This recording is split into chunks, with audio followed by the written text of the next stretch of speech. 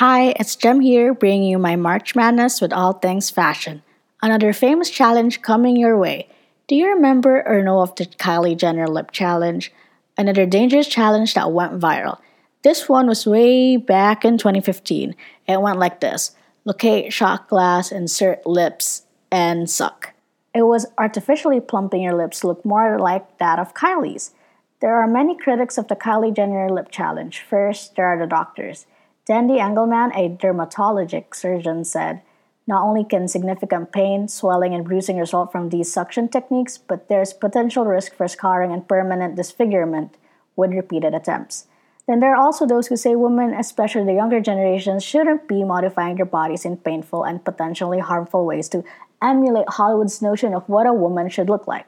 Going as far as doing it for a joke or even a challenge, obviously, this challenge is really dangerous. It also raises important questions about how it's possible to do so much anatomical damage with one shot glass.